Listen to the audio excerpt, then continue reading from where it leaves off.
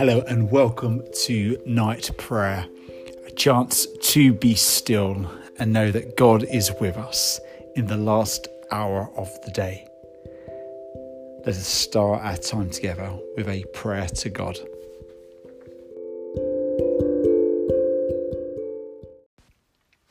Jesus Christ, you come to transfigure us in the image of your Father and our Father. Open for us the gates of your kingdom. Lord Jesus, this night, light of our hearts, you know how thirsty we are. Open for us the gates of your kingdom. Jesus Christ, light of the world, you shine for us all. Enable us to discern your presence in every human being. Amen.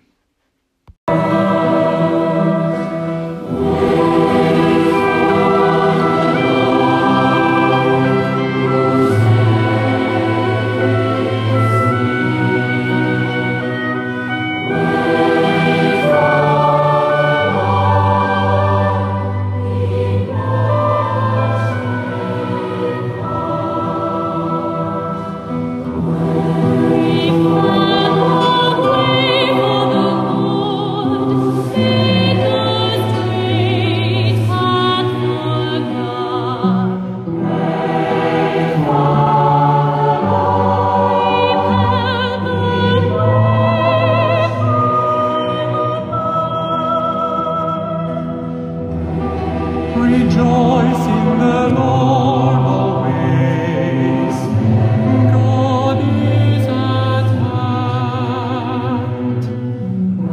Joy and gladness for all. This bedtime story comes from Adrian Plus's book, Cabbages for the King, and is entitled The 4:15 from Paddington. There was a time not all that long ago when I made sure that I never went anywhere or did anything that could possibly result in me looking foolish.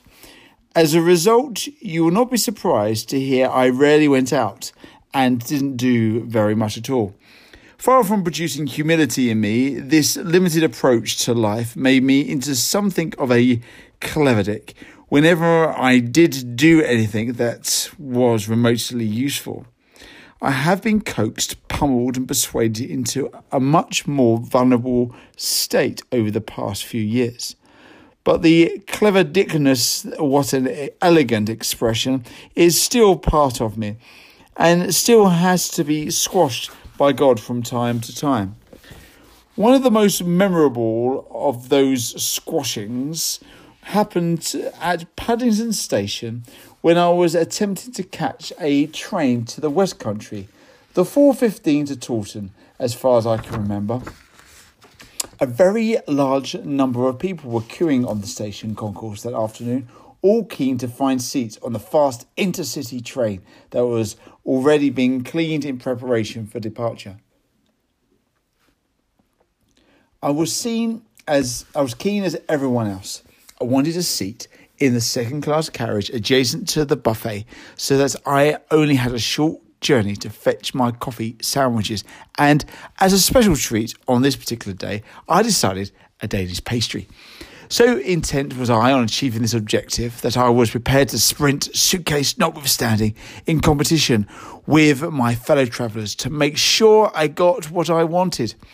If there had been any starting blocks available, I would have been crouched and ready for the gun. Frustratingly, there were 3 false calls over the public address system as I waited near the front of the line of passengers. 3 times a voice announced, "The 4:15 is now ready to board." And 3 times the same voice announced, "We apologise for an incorrect call. The 4:15 to Taunton is not yet prepared for boarding. Passengers are requested to return to the station concourse until further notice." Goodness. knows what was going on behind the scenes. I never did find out what caused this rather excessive breakdown in British rail communications, but there was no doubt about its effect on the people in the queue. They, or rather we, were muttering and fretting and tutting with impatience and irritation against the common corporate enemy. Then just as I was preparing myself for the fourth attempt, the other end of that same disturbing but familiar dialogue began to speak in my mind. "Why are you racing against all these people?" Feebly, I replied, "Because, I want a seat next to the buffet so I can get sandwiches and, My reply trailed off pathetically. "You're in the wrong race," said the other end of the dialogue, and again, "You're in the wrong race." As I turned these words over in my mind, I realised that the OEOTD was absolutely right. I had become so taken with writing books and making broadcasts and speaking to groups of people that I was beginning to lose touch with the roots of this activity, namely my relationship with Jesus and my responsibility to God. "Right, okay, good lesson, God," I said brightly to the now clearly identified OEOTD. "Buffet time now, But to my horror, the same voice now said, "I want you to walk round to the end of this queue of people. Then, when the time comes, stroll down to the train. I will save you a seat in the carriage next to the buffet." Full of faith, I said, "Lord, no chance." After all, I reflected creating the universe was one thing. Saving a seat on the 4:15 to Taunton was something else. Obviously, God had never travelled by this train before. Besides, I'd always found this business about God saves parking spaces for me when I asked him extremely difficult to accept. Now, typically, I was being artful manoeuvred into testing out a very similar principle.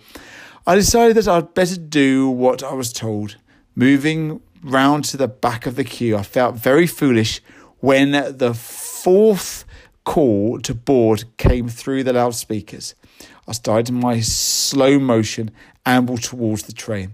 I just felt annoyance. "I know what happens now, God," I said. "I get to the train and there's no seat for me and I'm expected to say hallelujah anyway. And I've been here before." The rest of the passengers were doing precisely what I'd known that they would do. They were heading as one man for the buffet region of the train. I was heading for it too, very slowly, very muscle tensed, with the effort of not running.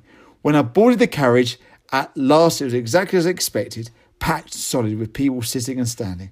There was just one vacant seat right at the end of the carriage, immediately next to the buffet.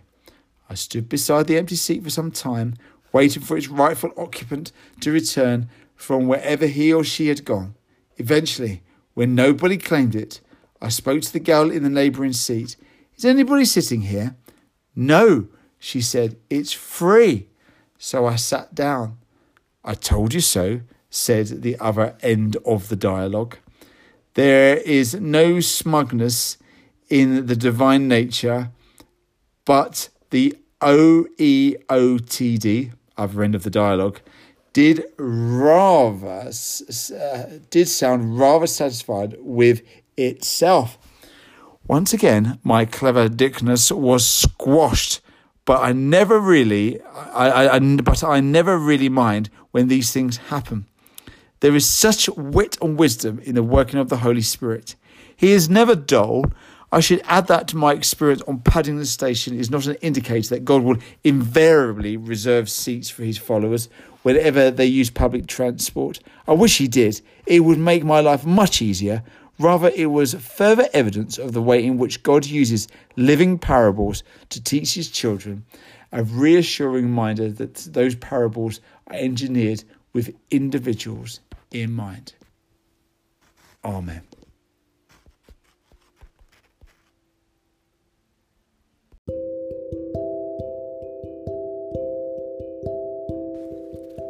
let's just have a moment of stillness, reflecting on that story, that God loves us very much.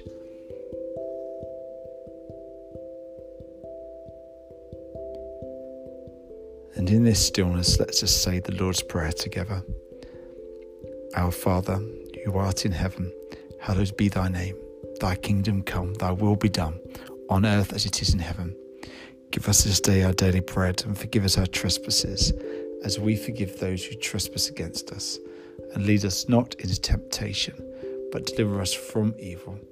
For thine is the kingdom, the power, and the glory, for ever and ever. Amen.